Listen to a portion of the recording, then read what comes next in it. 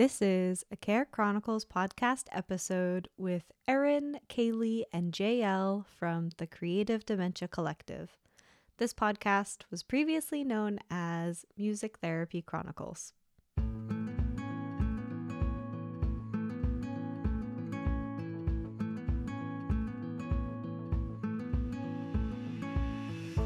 A model that we love good alliteration. So we've coined this our head, hands, heart, humanity model.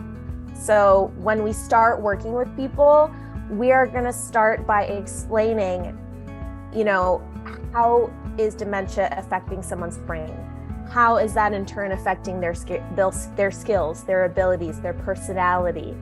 And then, how is that going to show up externally, and how can we respond as care partners? Just to be able to accomplish skills and, go through life doing the things that you need to do, those activities of daily life. So we're going to start really practical.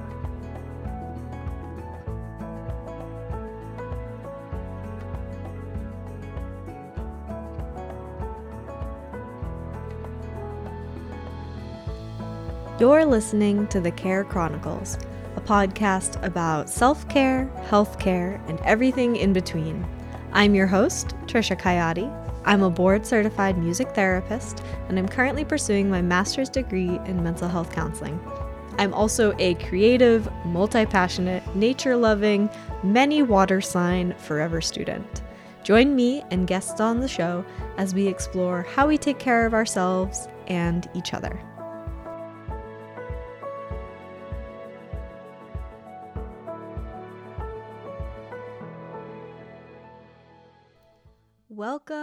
Welcome back to the Care Chronicles. Thank you so much for choosing to spend your time on this little corner of the internet today. I hope that you are looking forward to an awesome conversation today. Talking with these three ladies is one of my favorite things. They were previous guests on the show. They are the only conversation I've had that I had to break up into 3 episodes. We talked for so much on so many different topics. We had 3 episodes together, and they have come back to tell us about the new things they've been working on, their head, hand, heart, humanity model, and how they are truly revolutionizing dementia care. And they have so many useful bits of information. We have really deep conversation, and I just enjoy talking with these women, so I hope you enjoy it as well. If you are loving this conversation, definitely check out their other episodes. They are numbers 111, 112, and 113 of this show. Everything, of course, will be linked. And if you would like to get CMTE opportunities or CMTE credits for listening to one of their episodes, check out our pod course. Personal development is professional development. These ladies are one of the featured episodes in that pod course. It was just serendipitous that they happened to come back on the show when that pod course is on sale. The pod course will be on sale until the 25th, so you have a couple more days to check it out before it goes into the vault. And it may come out again, it may not. So if you really want to get those 8 CMTE credits for essentially self-care and personal development, definitely check that out before it's gone. If you want more discounted CMTE opportunities for listening to podcasts, check out the whole MTPC shop. Of course, that will also be linked. And there is one other pod course currently on sale before it goes into the vault. So as I mentioned, everything will be linked. I really hope you enjoy this conversation. And if you're looking for more from these 3 women, check out all the links, both for their other conversations on this show, as well as their own amazing content. Let's get into it.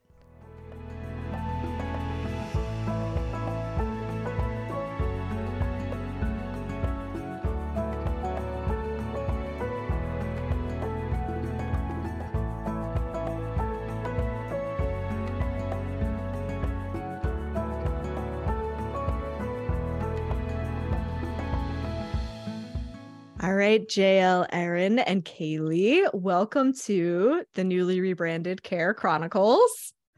Thanks for having us. Thanks for coming back on the show. Yeah.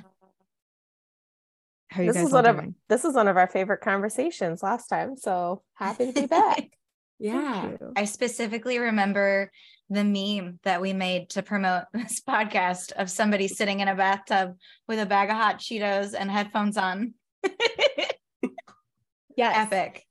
So if any of the Legendary. listeners don't know what the heck we're talking about, go check it out. Episodes 111, 12, and 13. It was a 3-parter because we had a lot to talk about. So that's where to find those references. So to start, do you guys want to reintroduce yourselves individually, what you do together? Could be outside of your work too. Tell us all about it. Sure. Yeah, I'll go first. This is Kaylee. I am the music therapist on the Creative Dementia Collective team. And that is what I bring to our work together. We're a team of 3 millennial women working in an interdisciplinary way to serve people living with dementia and their care partners, both personal loved ones and professional. And I also have a sweet, sweet dog who does pet therapy named Rosemary. Yeah, so that's me. My name's Erin Statiker. I am a dementia educator. I'm a certified independent trainer with Teepa Snow's organization, Positive Approach to Care. And so I bring that dementia education piece to what we do in the collective. And then, you know, as my side gig, I also run a memory care here in downtown Seattle. So I also have that lens of the care community setting. That comes into play, you know, comes into the conversation with a lot of the folks that we work with who are doing this journey at home. So. And I am Jael Weinberg, and I am the art therapist in the Creative Dementia Collective. I'm also a mental health counselor, and in my also outside of the Creative Dementia Collective, I run my own therapy private practice where I see adult clients individually. And yeah, I'm so excited to be here today. Yeah.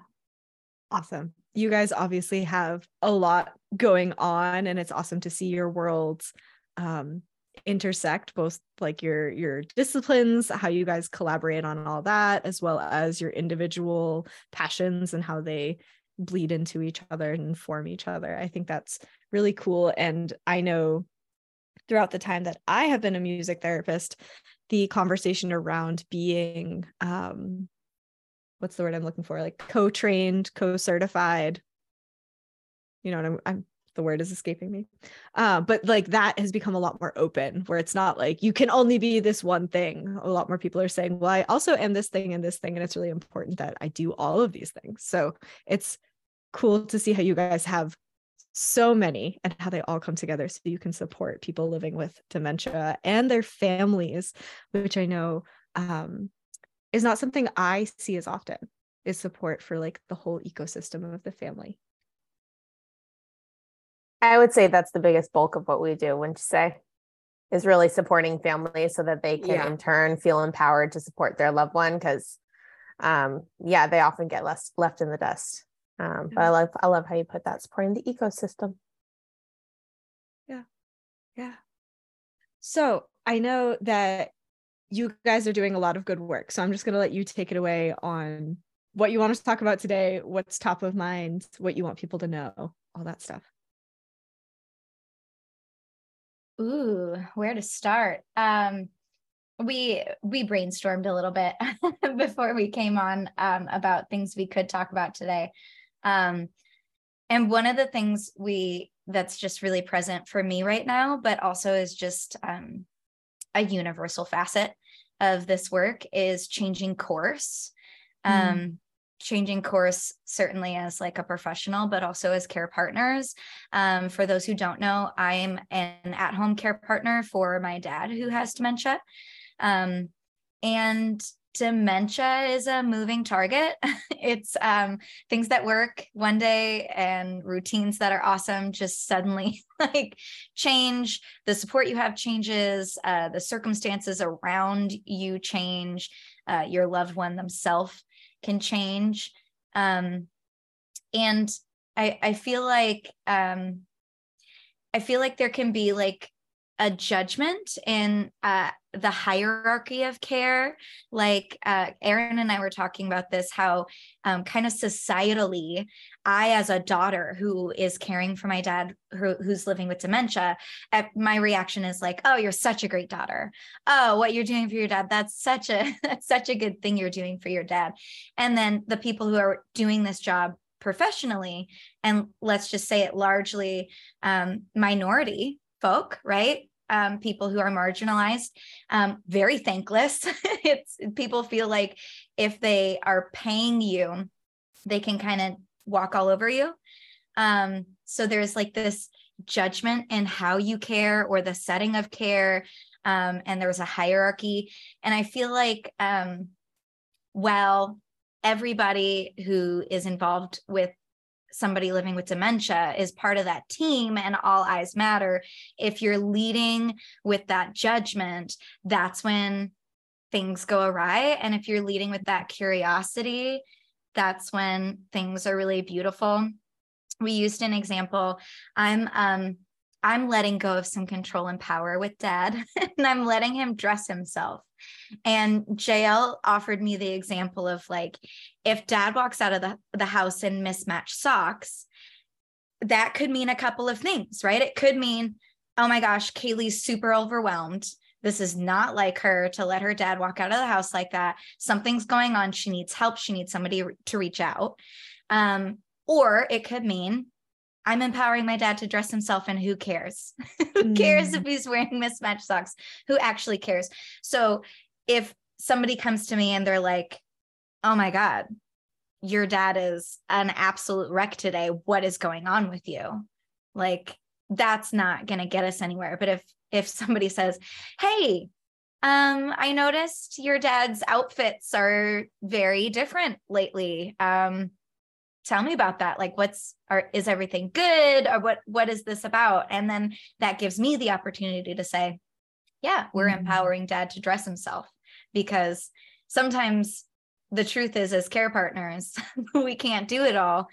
And, you know, if I want him to look nice for something, I'll lay out some clothes and he'll happily put them on, and we'll go to, you know, an event or a birthday party or whatever it is. But if we're just hanging out on a Tuesday, sure, wear the same sweatshirt 3 days in a row. Who cares? Who really, really cares? Yeah. So that's what we were talking about a lot lately, is kind of like ebbing and flowing with those changes, and like how it's just constant, just a constant change. Yeah.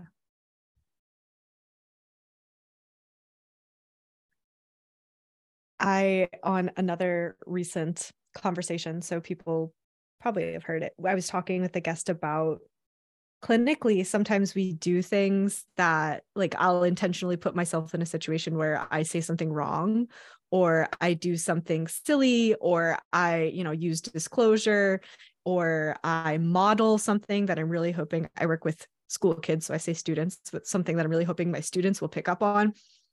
And getting past that, oh, my coworkers probably think I'm silly, or I don't know this thing, or that I messed up, when like it's actually very intentional. So letting go of that lateral judgment, like I don't care what the people next to me think, because I know I'm doing this with intention, and being able to own that.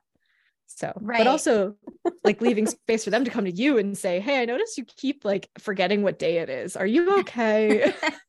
Right. And like how that work, like our work specifically, can look like, it doesn't necessarily always look bright and shiny. Like sometimes it looks weird and awkward and painful, but like that's therapy. Yeah. I absolutely hear that. I can think of so many times when, I'm standing with one of my residents, I call them residents. You have students, I have residents, and I'm standing with one of my residents and maybe their family member, and the resident is in a different reality than we are.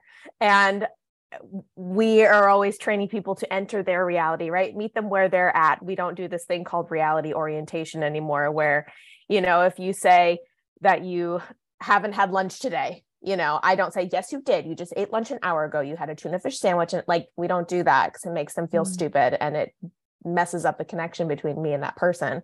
Instead, we enter their reality, we reinforce wherever they are. And sometimes I will, be doing that. I'll be entering their reality in front of a family member, and they're looking at me again, like they think I'm totally nuts. And they're like, don't you realize she just had lunch? And I'm trying to give them these eyes like, yes, I do. Don't you see what I'm doing here? Join me. Join us in this wonderful, magical journey that we're on. Like, some people get it and other people really don't. And they're like, I'm really concerned. Is she really not eating? I'm like, oh my gosh, you got to work with me here. Like, come on. So yeah, I get that. Yeah. That's an interesting example. I'm actually curious, like, so say you're having that, there's someone very near and dear to me who is living with dementia, and I interact with very frequently, and things like that come up. So I'm like curious for my own self too. Yeah. So what do you do if like they're constantly eating lunch, or like when do you know when to redirect or when to play it out? I don't know. I'm curious. Yeah. I mean, so my answer to everything is always, it depends. Yeah. It depends on that person, but if somebody's constantly eating, maybe, what you can control is not how often they eat, but maybe how much and what they eat. So having different kinds of snacks available, maybe they're the type of person that wants to snack throughout the day instead of sitting down and having, 3 square meals. So who says that they have to eat breakfast in the morning, lunch in the afternoon, and dinner at night? They can have 10 mini meals throughout the day, and that's totally fine. And that also satisfies that need for them to, comfort themselves, or whatever need is being met out of needing to eat lunch, quote unquote, lunch so often. So maybe lunch is like a really connective time for them. Maybe sitting down, and having lunch is like when they get to sit down and talk to neighbors, or there's some other kind of ritual that accompanies that. So I would just get curious about what, what cues that person to want to have lunch all the time. Yeah. And then kind of dance in that. Yeah. Thank you for that reframe. I also think that it's, not saying this at you, but just a note for people who are listening as kind of an invitation for reflection, right? Especially around food and care, right? A lot of our own food stuff can get projected onto people we care for, and not just people living with dementia, but children and anyone else who you have some sort of relationship with that involves an element of power, right? And so,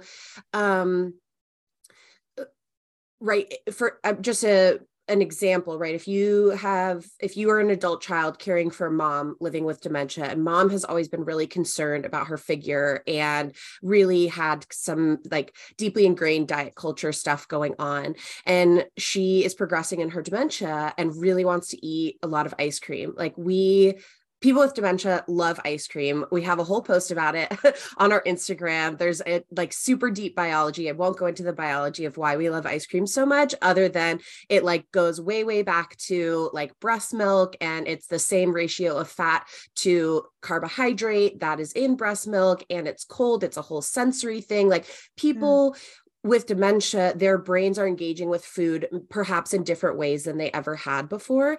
And we have to kind of keep in mind, well, we don't have to, but in my opinion, it's really important that we ought to include these, like Kaylee was saying, the flexibility, right? Of, she doesn't need to fit into the dress that she wore to whatever wedding.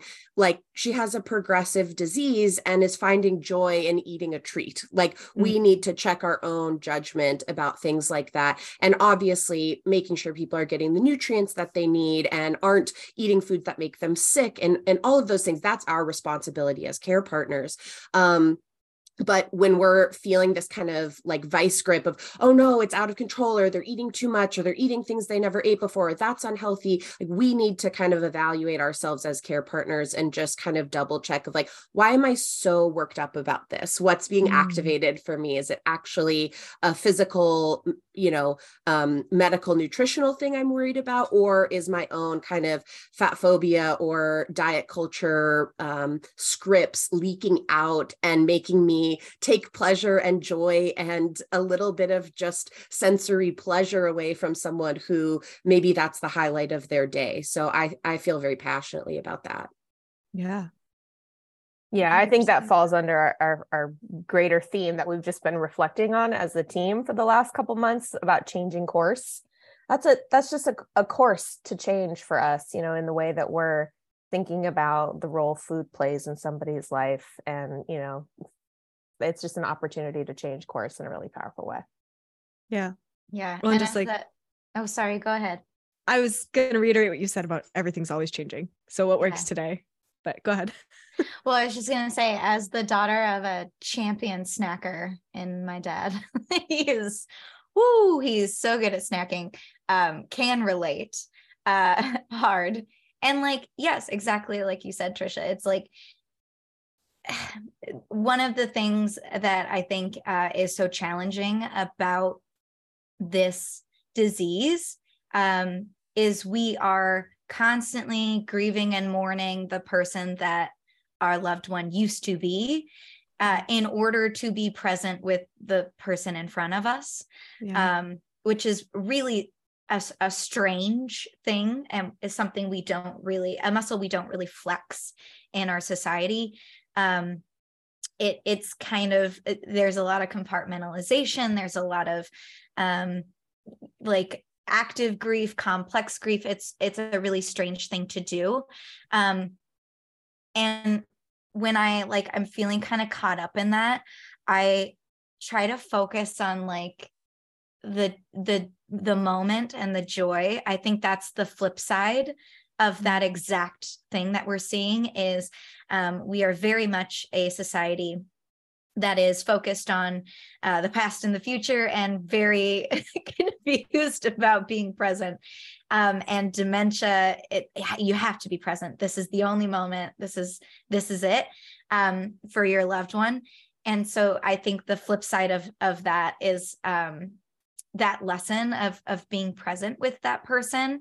And there are aspects of my relationship with my dad that are gone. They're not gonna come back. I'm not gonna be 5 again. He's not gonna be 40 again. He's not gonna be at his vital prime. I'm not gonna be an innocent. But how cool is it that I can sit here at the breakfast table and read funny memes to him and watch him practically spit out his cereal through his nose?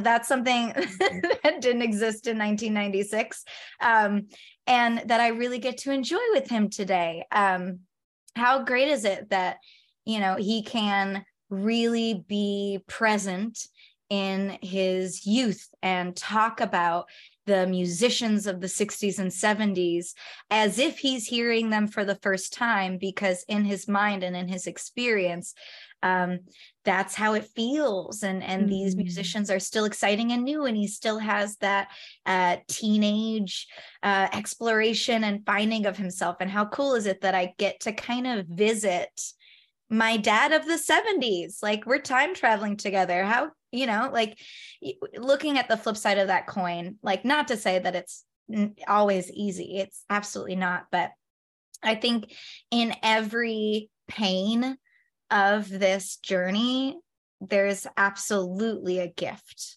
in each one of those. And it's about finding those and being gentle with yourself when you're in the pain and really relishing those moments. I think Aaron called them the sparkle moments where, like, everything's a little sparkly. You see that spark in their eye, and it's just like this connected present moment of joy. Yeah. That's something that we've also been reflecting on, is how do we create meaning in our work, whether you're doing it professionally or you're being a care partner behind closed doors to somebody at home, which your work's probably not going to be witnessed very often. So how do we create meaning in that work when there's no real tangible result of our care? And those moments, like those victory moments, those sparkle moments, they're really moments, and they're fleeting. And 99% of the time, nobody else is there to see them. So it's been something we've really been digging into.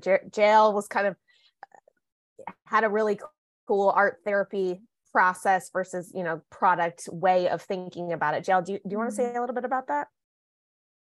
Yeah, absolutely. So one of the kind of core ideas in art therapy, and just a little refresh for your listeners, art therapy is similar to music therapy in that it is not education based, right? We're not teaching people to be good musicians or good artists. We are using this particular creative outlet as a facilitator and tool for the therapeutic process. And art therapy as a discipline is facilitated by a licensed clinician who is trained in art therapy. And so there are lots of ways for art to be therapeutic, and that is for everybody. Engaging in creativity is helpful for every human being, but art therapy is specifically like kind of one angle of that within this kind of structure, right? Hold on one second. Excuse me, I'm recovering from the flu. So in art therapy, one of the core tenets is this idea of process versus product. And the process of art making, right, is the physical action or the preparatory action for creating. If you're talking about painting as a form of artistic expression, the process would be the act of thinking about what you're going to create and render, getting your paints ready, putting the paint onto the canvas, moving your body around to make those marks and those brush strokes. And then the product is the physical thing that is left when the process is done. It's the canvas with the art on it, right? And we are not super familiar as a culture with process-based art for process sake. We love to talk about process that is like super amazing and then have the little token of product that we can keep in our hands and hold. And with dementia, it's complicated because sometimes what is created visually that's not the goal, right? We're not sitting here saying, paint me a pretty picture. We're saying, can we move our bodies around and express what's inside of us, right? And so just like I imagine as a music therapist, there are lots of times where you are creating music, making sound, engaging in the musical process, but not recording it. It's not a song you keep and repeat or whatever the thing might be. So it's very similar in art therapy that way. But in dementia care, the process is something that we try to lean harder into because those are the experiential moments. The products can serve a very helpful purpose, right? Imagine someone who has felt like I'm not a great artist for their whole life. And then you engage in art therapy with them and they make a watercolor that's really vibrant and kind of moving in its colors or its texture. And then you hang that on the wall and they can take a look at that thing and say, wow, I made that. But if someone living with dementia is not in a place where they can keep that information and identify, oh, this product belongs to me, and this is a reflection of my inherent genius, right? It's just another piece of art on the wall, but making sure that people have access to engaging in this process and getting the physical enactment of the creative element of humanity is really, really important for overall wellness. And so as an art therapist working in dementia care, making those moments of engagement really profound and as elaborate as I can, and decreasing the value we put on this process has to go well so that we can put this drawing on the fridge later, not the priority at all, right? So when we're talking about finding meaning in those particular moments, process really comes into play there. Yeah. I had an instance this week where I was working with a group of high schoolers, and there was another teacher present who hasn't come to a lot of my sessions, and we were working on rhythms. And passing rhythms. And this teacher was kind of like, he could feel that things were off, that these rhythms were not consistent, that the students weren't exactly picking it up.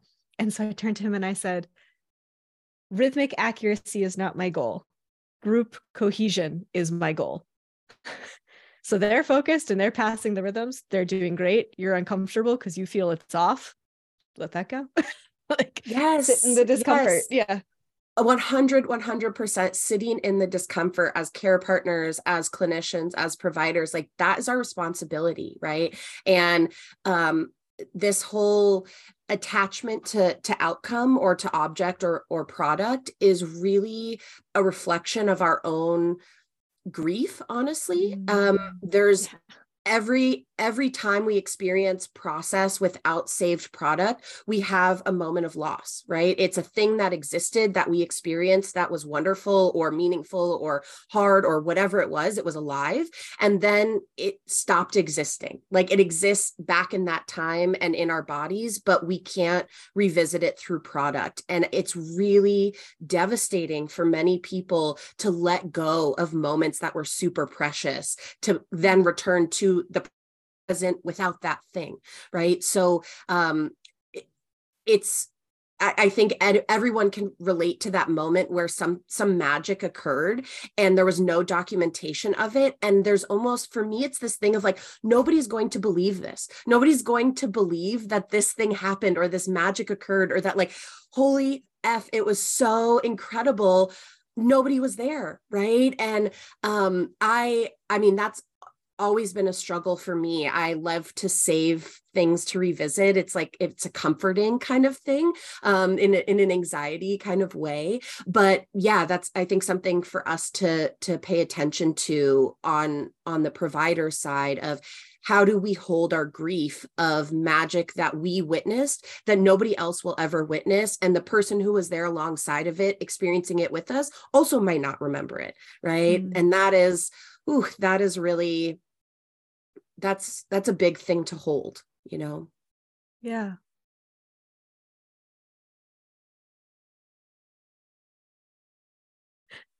Erin's bobbing her head.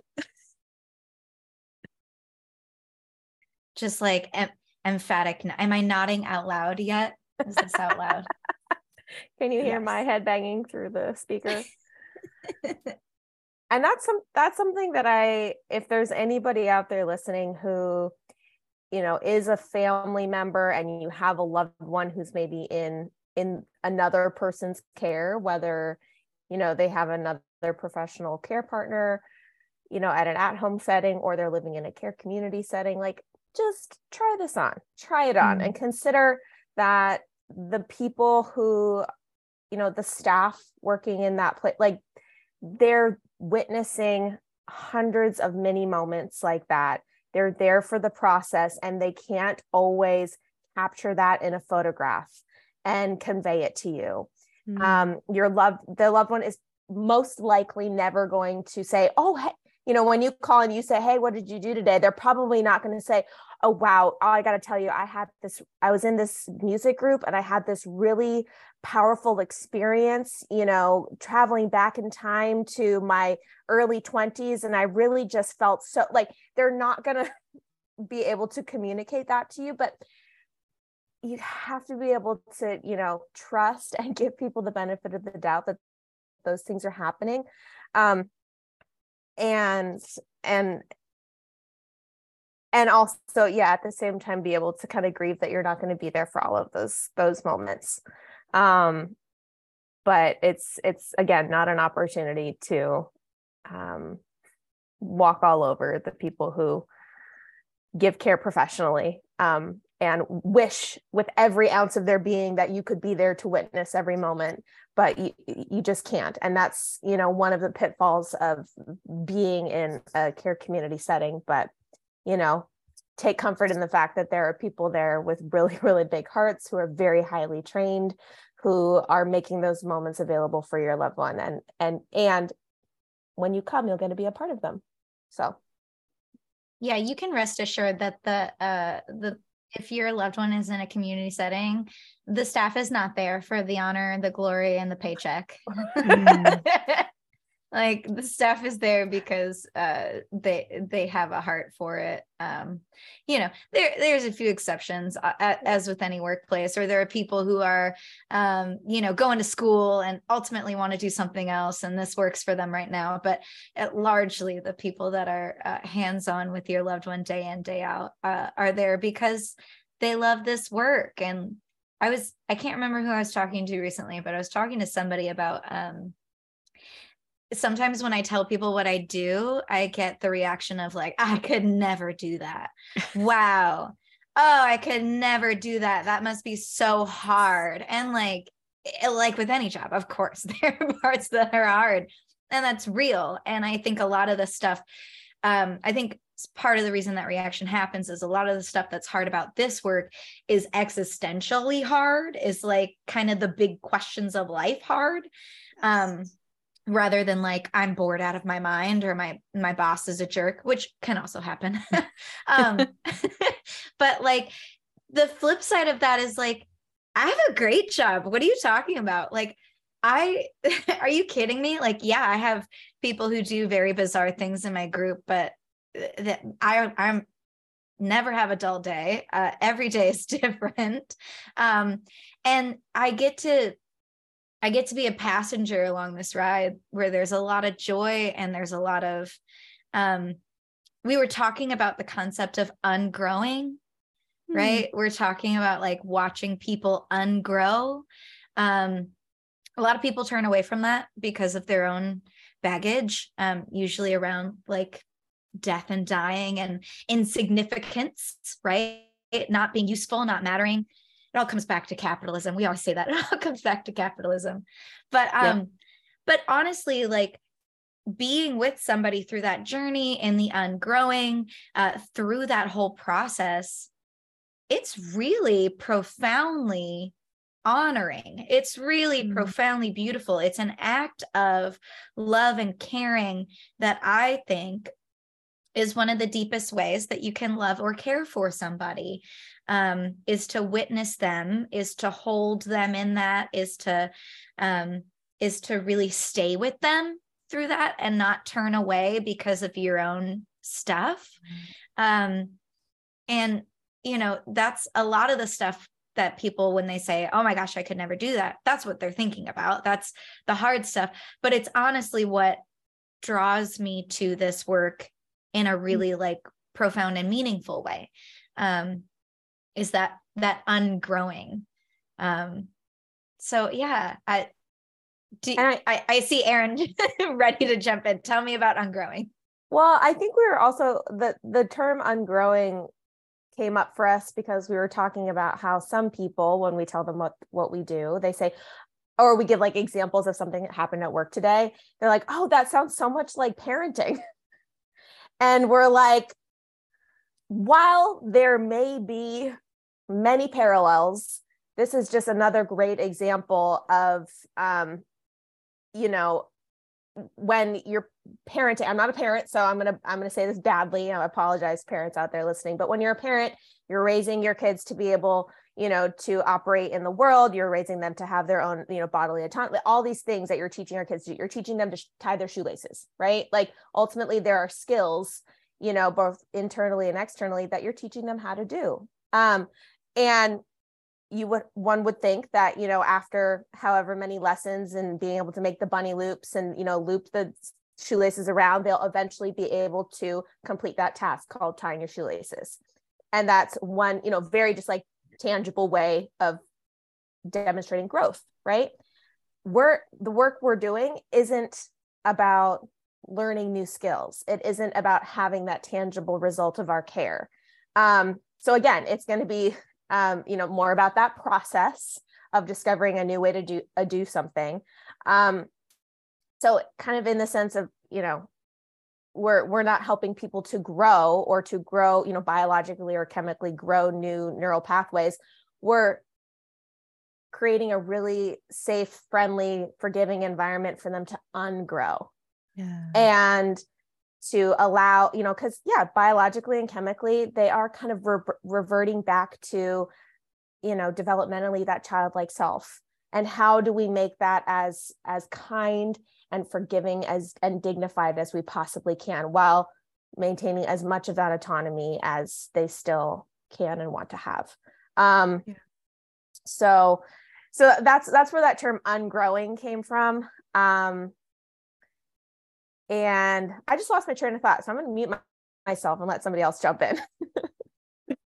I'll pick up the baton, Erin. If you remember what you were going to say, just raise your hand and please interject me. But I am thinking about something that, you know, when you kind of think about an idea and it like makes your heart race, like, because it feels so true. I'm kind of having one of those moments right now of, wow, I'm feeling really actually moved by this idea and very caught off guard by how emotional it makes me feel. This idea that, sorry, just give me 1 second to kind of find my voice.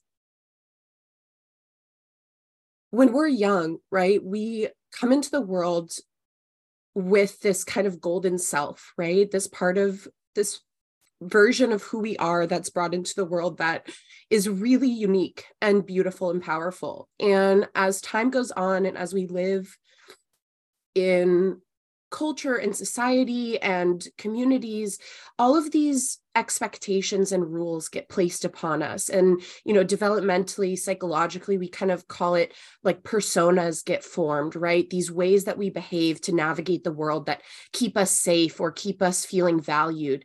And then in dementia care, right, at end of life, it happens at end of life for a lot of people, whether or not they have dementia, but dementia puts it, kind of turns the volume up to the max on this ungrowing idea and this shedding of these personas that we had to wear for some people decades and decades and decades. And then what a privilege it is for us as care partners to be able to help support people in taking off these layers that have been, you know, can feel like prisons, right? And there's an example that I think about a lot with a resident that I worked with a number of years ago who grew up old money, very prim, very proper, was the lady that like wore pearls, always, you know, made up to a T, really proper lady, right? And as her dementia progressed, she started flirting a lot. And that's very common in dementia, for some types of dementia and in brain change. But she would flirt with, you know, servers when we would go to a restaurant. She would talk about, my favorite was, there was someone who would come into the community to offer last rites to people who were passing away or on hospice who wanted them. And she thought he was so handsome and loved flirting with the priest. That was my favorite. But you know, she would start talking. Sometimes she'd get really excited and be like, what if I just got on the table and danced? And I was like, what if you did? That would be amazing. I mean, we don't want to break a hip, but also like, I love the energy, right? And so this idea that this woman over decades had to turn off this sensual, gregarious part of herself that clearly exists in there somewhere, and that I was able to be present for her and support her, not shame her of like, oh my gosh, that's inappropriate. No, we don't dance on tables. Oh, that's unladylike, you know, but really lean into this liberation element she was playing around with. And yeah, there's something that obviously feels incredibly moving about that to me, of this thing of, we get to bear witness and be almost like doulas of this cultural unlearning that happens in end of life, or can happen for some people. And as someone who like feels very passionately about how like wretched capitalism is and how much harm it does to everybody, I feel very empowered by this thing of, can I give someone a reparative experience towards the end of their life where they were told one thing forever that made them kill off or hide or put into shadow parts of themselves, and then bring those parts back out into light before they die? Like, wow, that's just, yeah, it's really, yeah, I feel really blessed to be able to experience that. I love that you used the word shadow, because that's kind of what I was thinking about. I think our generation and generations younger than us are doing more of that work, that shadow work, that shedding of all the things we put on to exist. And it's almost like dementia gives people in their last years of life no excuse not to do that. Yes. Yeah. Yeah. And we're getting to do it. I think something that's wonderful about younger generations doing that work actively in earlier phases of life, first third of life, midlife, you have time to be your authentic self. And so there's a bit of grief that comes along with it happening kind of at like 5 minutes to midnight in some people's lives. But I think that's exactly true what you're saying, that, bringing it out of the shadow. Yeah. Or maybe it's the excuse they needed. Yeah. Yeah. And like any excuse is a good excuse to integrate our shadow, in my opinion. Yeah. Well, and sometimes you have to look at the hidden gift and what dementia is presenting to you, and to me, it seems so apropos that like the last part of our brains that we develop is the piece that tells us to like put a cap on it, like don't be wild and like dance on the table. And that's actually not appropriate to do. That's, we kind of get that like around the post-college phase, but like that frontal temporal lobe that gives us impulse control, it gives us logic and reason so we can go out and be like, productive humans in society. It's also the first piece that we lose with dementia, which is like kind of an interesting opportunity to play, so like we lose those inhibitions. People say they lose the filter, and yeah, you do. You lose the filter and you lose that impulse control, and that's not always a bad thing. That's not always a bad thing, y'all. So yeah, I was sharing about this with the gals the other day. When I was a kid, my creative expression, one of my creative expressions was like dress up, and I would dress up and wear all these like totally weird and wonky outfits. And one of my like signature styles was multiple hats. It reminds me of like that Dr. Seuss, Shel Silverstein poem where he's like the guy who wears multiple hats like stacked on top of each other. Like that was my vibe. And I could rock that vibe anytime I wanted, except when we were going to visit my dad at his like fancy office downtown. That was the one time my mom was like, all right, no. Or going to synagogue. They're like, no, you can't dress like that. And I was like, fine, I agree to your terms at the age of like 4. But like recently I had a resident walk down the hall and he had like 2 or 3 hats stacked on top of each other.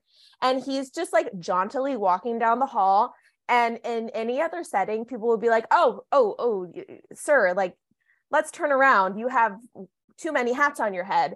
And I looked at it and I remember I snapped a photo and I sent it to the gals. I was like, dementia fashion, like dementia inspired fashion, removing the inhibitions. Like, I'm loving it. And he was just like enjoying himself, living his best life. And like for me in that moment, that was a cool way to like find meaning in something that's otherwise very mundane, or in another setting is like really embarrassing. But, I got to appreciate that, like, yeah, just a bizarre moment of, something that said, hey, I want to wear 2 hats today. And then another part that was like, go for it. So I just got to honor and celebrate that for him. And, he got to dress however he wanted, and have that autonomy. And yeah, like going back to Kaylee's example, somebody could walk in and say, ooh, they really neglect people here. They let him walk around like that. Ooh, that's really a poor reflection of care. Or, wow, this is a really forgiving environment that's really friendly, that gives people, that doesn't shame or humiliate or embarrass or correct people or try to bring them back into their lane. No, this is an environment that really allows people to lean into their brain change. And, ooh, maybe it's up to me to change course in this moment about how I respond to it. So I get people who walk into my community and see it through both lenses, and that's fine. They always will. But I think it's really cool to be able to create a different kind of meaning around what we see happening with the changes of dementia, talking with other people, trying on different perspectives. It's really, really hard to like get out of the day-to-day of it and your own vacuum of it, if you're not talking to other care partners. So if you're not plugged into a support community, if you're not, I don't know, even following people online who talk about these things openly, whether it's, a very practical skills approach about like, how do I get somebody to eat, or, how do we talk about the existential conversation about the change and the, return to childlike self, whatever it is, but plug yourself into a bigger community, because it's such a cool opportunity to see how other people are viewing this journey.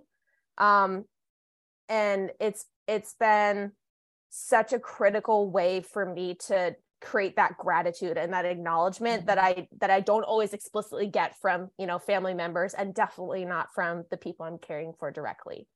So it's a way for me to fill my own cup.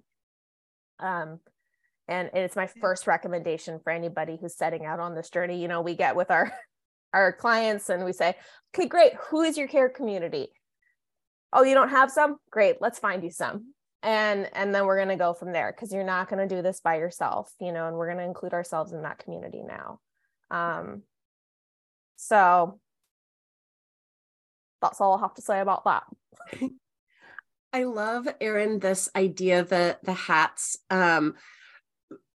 and the fashion, because when you were talking about it, I was really thinking about like gatekeeping of creative expression, and who is allowed to do that and not, and who do we value it from and not.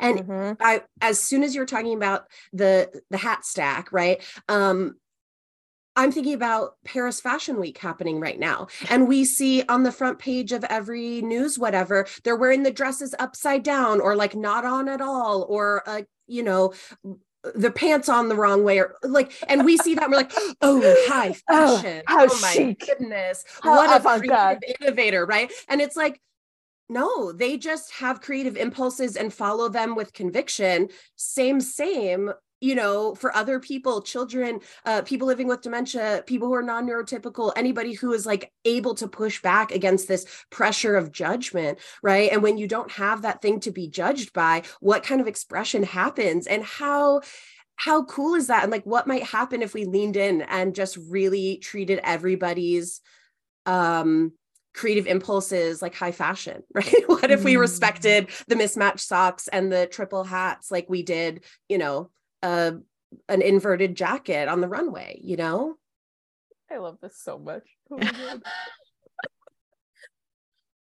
Oh, there may or may not be like a side-by-side photo montage Meme coming soon. Yeah. Who wore it better? Yes. Who wore it better? Balenciaga or Resident. That would be a great like submit for your community. Ask them to submit their photos. Oh my God, I love it. Parallel. I love it. I'm just here to create more work for you. But no, I mean, that would be cool. It's a campaign. That's the kind of thing that like makes the mundane day-to-day stuff for me like way more interesting. So 100%. I'm here for 100%. it. Yeah. I mean, it goes against, we were saying we have an addiction as human beings. We have an addiction to progress and growth. And we have an obsession with looking good and avoiding looking bad. And then if you're going to jump and be on this journey as a care partner, like you're going to really have to deal with that and dismantle that for yourself. So we get to this part in the conversation sometimes, with our clients, but we begin to give them the tools to scratch the surface of this conversation.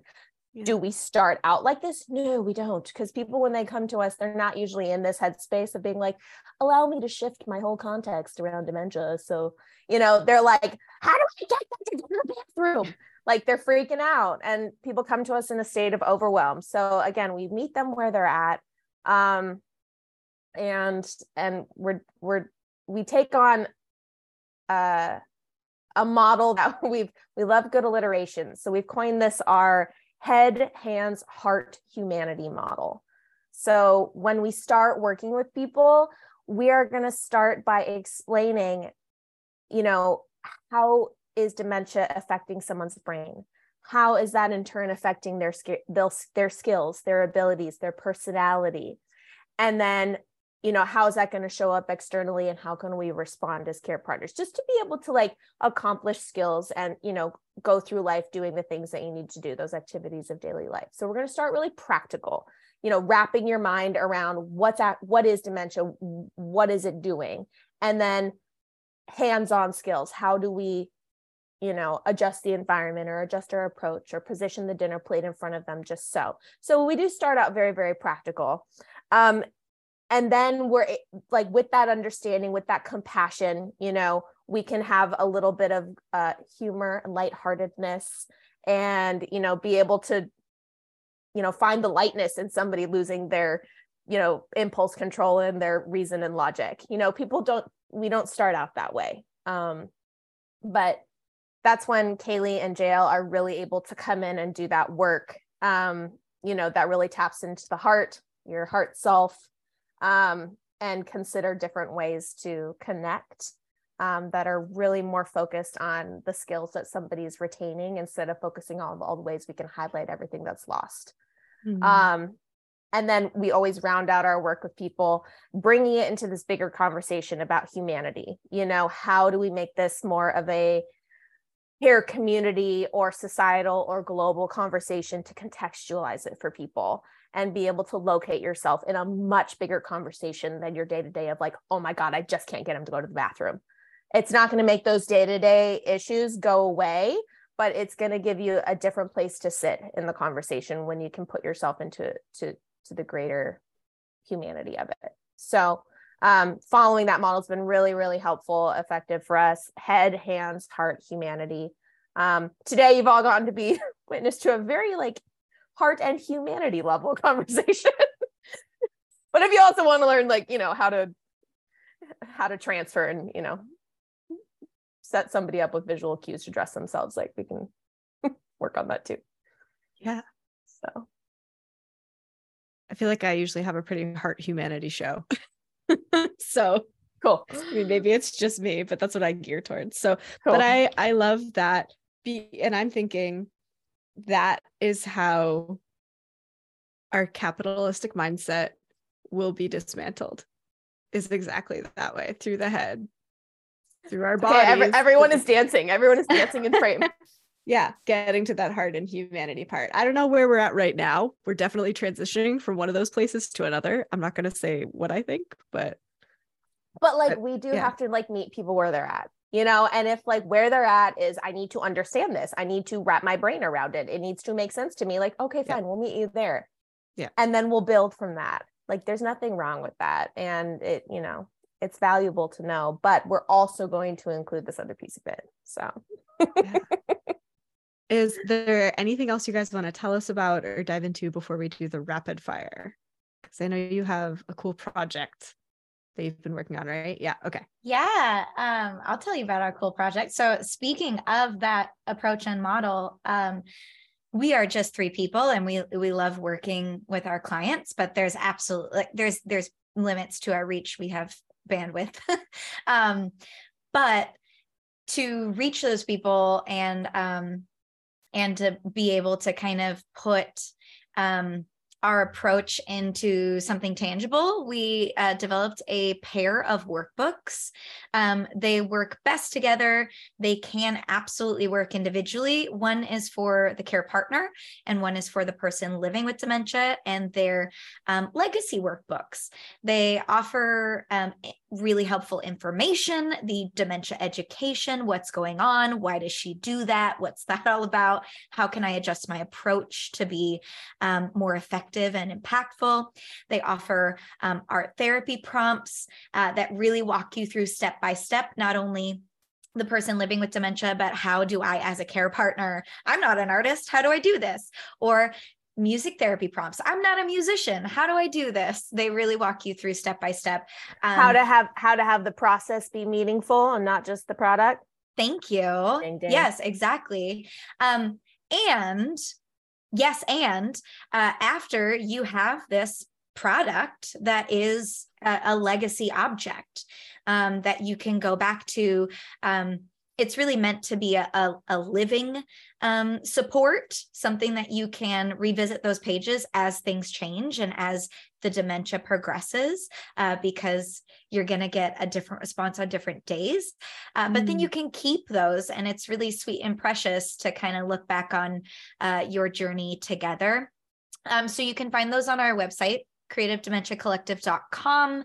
And then you can also follow us on all the socials with the same tag, creativedomentiacollective.com. We're doing fun hot Cheeto memes, high fashion memes, who were at best, funny reels. My dad makes a cameo now and again. So it's a fun channel. It is. And you guys, you do exactly what you said, where you have a lot of that very like infographic, info stuff, very tangible. And then you're also like, but also keep this in mind that like your perception is biased based on your own stuff. So yeah, you guys do a really great job with that, finding that balance. Thank you. Shall we rapid fire?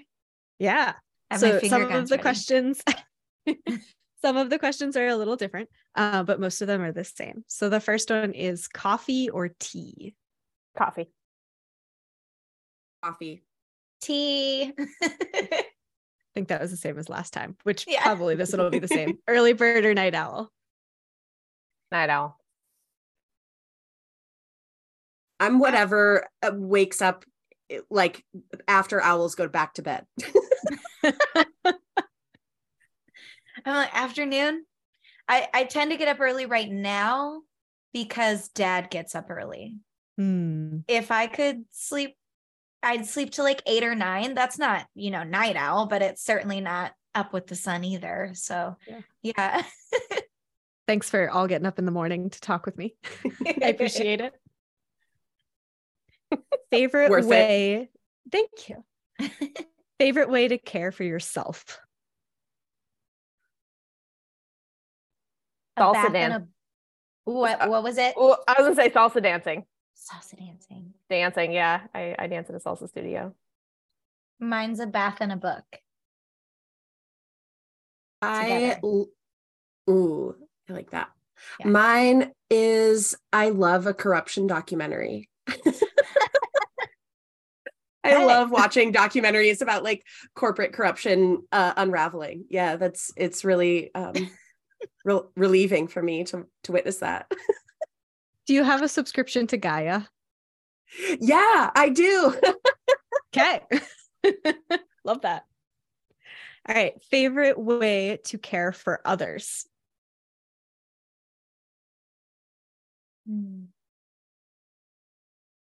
I love cooking for people. I think making food for people I love as an act of care is really powerful for me. I love being able to set people up to be their best selves. Like I tend to be very tidy. I like systems. I like organization. I like function. And then I also like to decorate to reflect. So like I do this for my husband because he is a sweetheart, but that man is a mess. The drawers that are only his responsibility are absolute chaos, but he's also a cook. And so I organize the kitchen based upon when you're in this spot in the kitchen, what do you need hands-on access to? When you're in this spot in the kitchen, what do you need hands-on access to? And like being able to make a space function. And then similarly for my dad, his space, he's surrounded by sports. He's surrounded by 60s and 70s rock bands. He's surrounded by pictures of his loved ones. So yeah, I really enjoy like setting people up to feel comfortable and seen and have life flow easily. I think my favorite way to care for others is to grant them lots of listening space and then allow them to laugh. find a way to have them either laugh at themselves, laugh with me, something like that.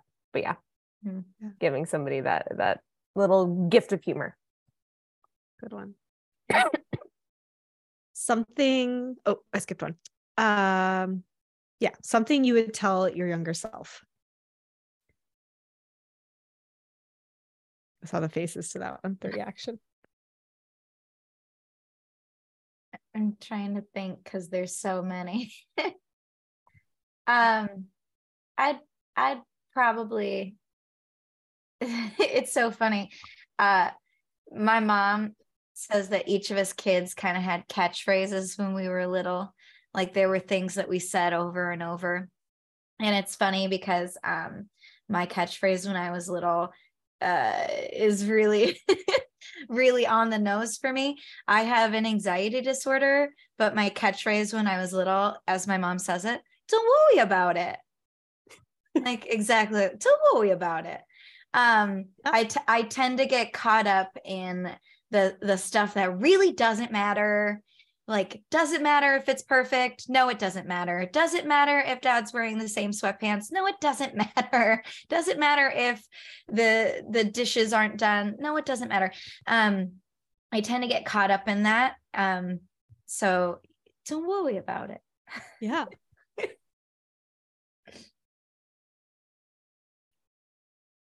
I would tell her, lean into every costume, every silly dance. Just crank it all up to 100, girlfriend. Anything that you might be seeing as a detour in life is not a detour. It's exactly where you're supposed to be. Yeah. I would tell her that your body is not a problem. You can exist in your body exactly how it is, and don't listen to adults that tell you otherwise. Yeah. I like that. Something that's currently adding value to your life.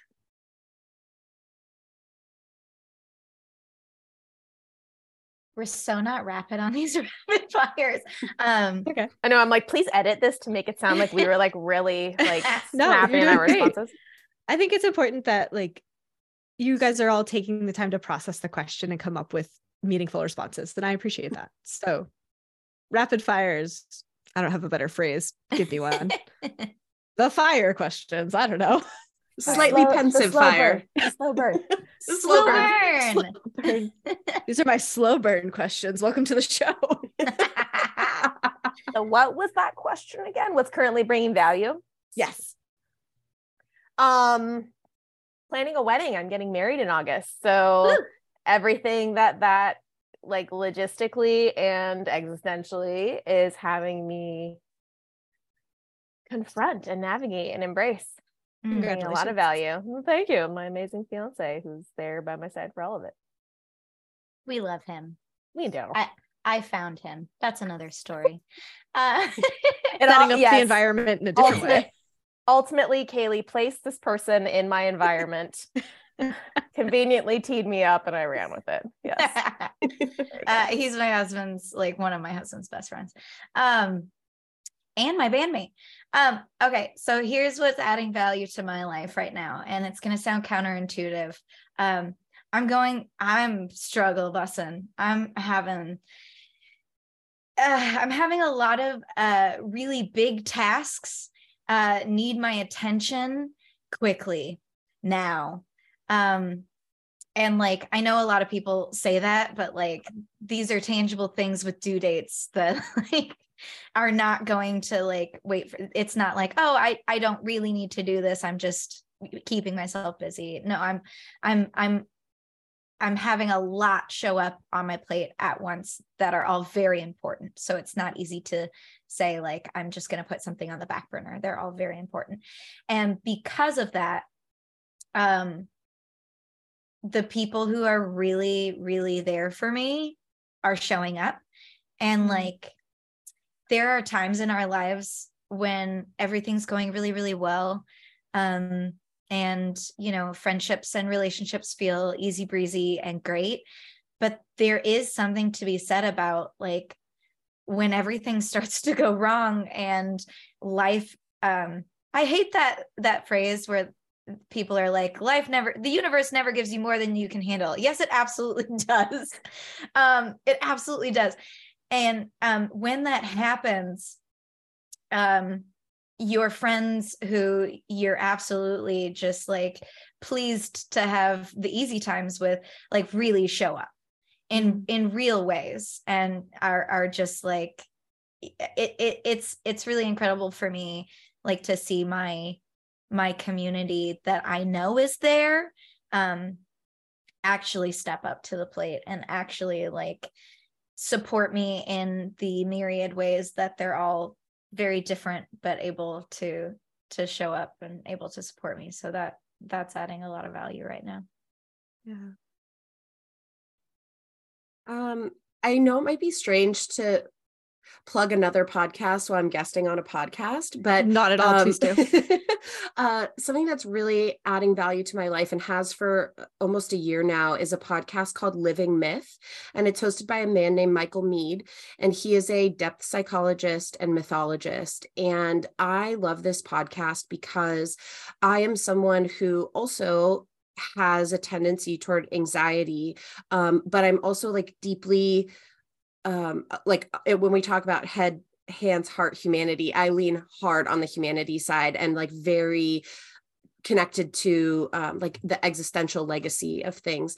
And this podcast adds so much value for me because when I feel lost in the sauce of the current moment of the world feeling really heavy or really chaotic or really just out of control, his podcast specifically examines modern current cultural problems through a mythic lens. And so it always just tethers me right back to my core and always makes me feel, after listening for 20, 30 minutes of each episode, that whatever I'm experiencing, it can be really rough and maybe not have an answer. And it's also not something humanity hasn't touched before or explored before. And so it's for some people, the existential thing is like very discomforting because it's too big. But for me, it's really like the most calming thing to take it from the crisis of the moment out into this kind of story of human existence that feels really grounding for me. So that's bringing me a lot of value as things feel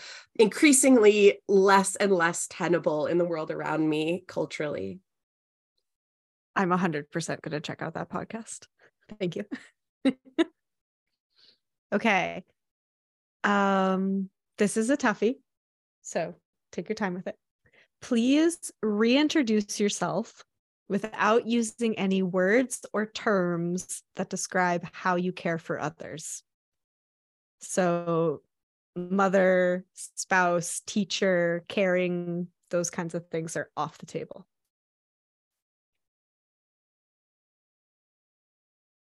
That is a toughie. Yeah. I am a creative, connected, musical being who loves to move through the world and witness the power of others' creativity and feel warm and cozy in those moments of where time kind of disappears, those moments of like expression and presence and pure like humanity connectedness usually in music. That was a hard one, but fun with words. I am Erin, and I am a full-time professional improv actor who is perpetually performing on the stage of later life. Well said. They're dying. I love that so much, Erin. I am also that, but perpetually I'm writing that down on the stage of school, of academia. What did I just say? Perpetually performing on the stage of later life. Okay, that's gold. Carry on. Resume. It's on your resume. Updating. my Sorry, Indeed. JL. No apologies. I love that so much. Oh, this is a really hard one. I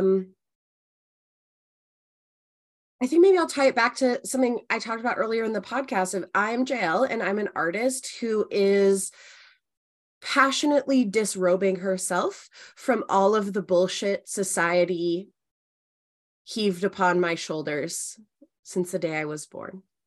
Yeah. Yes. So soon that will be I'm JL. Yes, we're on the way. Full stop. Yes. Love it. Thank you. Thank you all for going with that. Last question. How can the listeners find you and connect with you?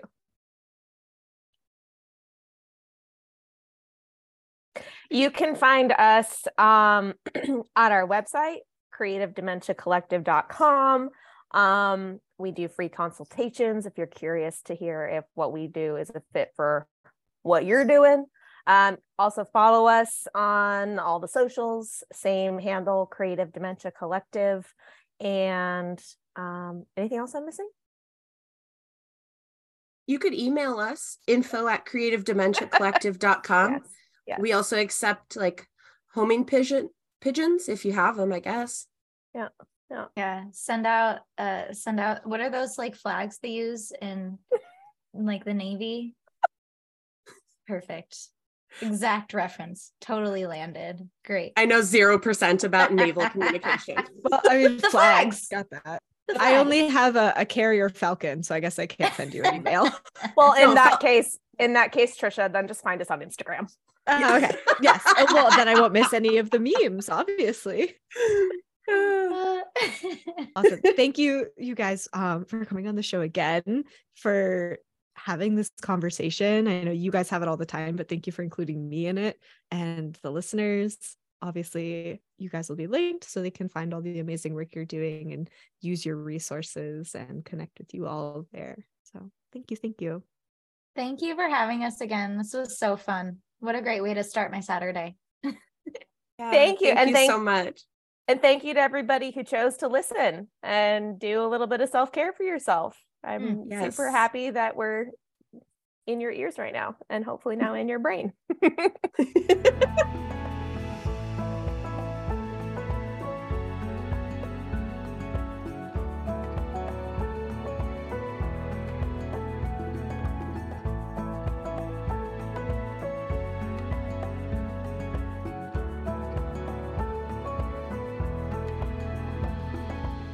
Thank you so much for listening to this show today. I was not surprised by how much I enjoyed this conversation. I was so glad when these women reached out to me again and wanted to be on the show. I really looked forward to this conversation and it did not disappoint.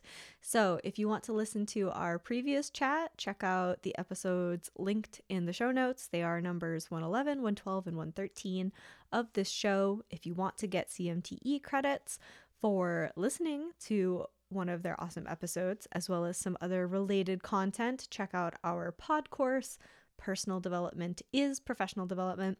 It's currently on sale, so you can get it for $20 off until the 25th, at which time it will go into the vault. So it will no longer be available unless I decide to revamp it sometime in the future. So don't miss out on that if you want to get 8 CMTE credits for listening to the show. Thank you again so much for spending your time over here with me today. And until next time, take care of yourself and take care of each other.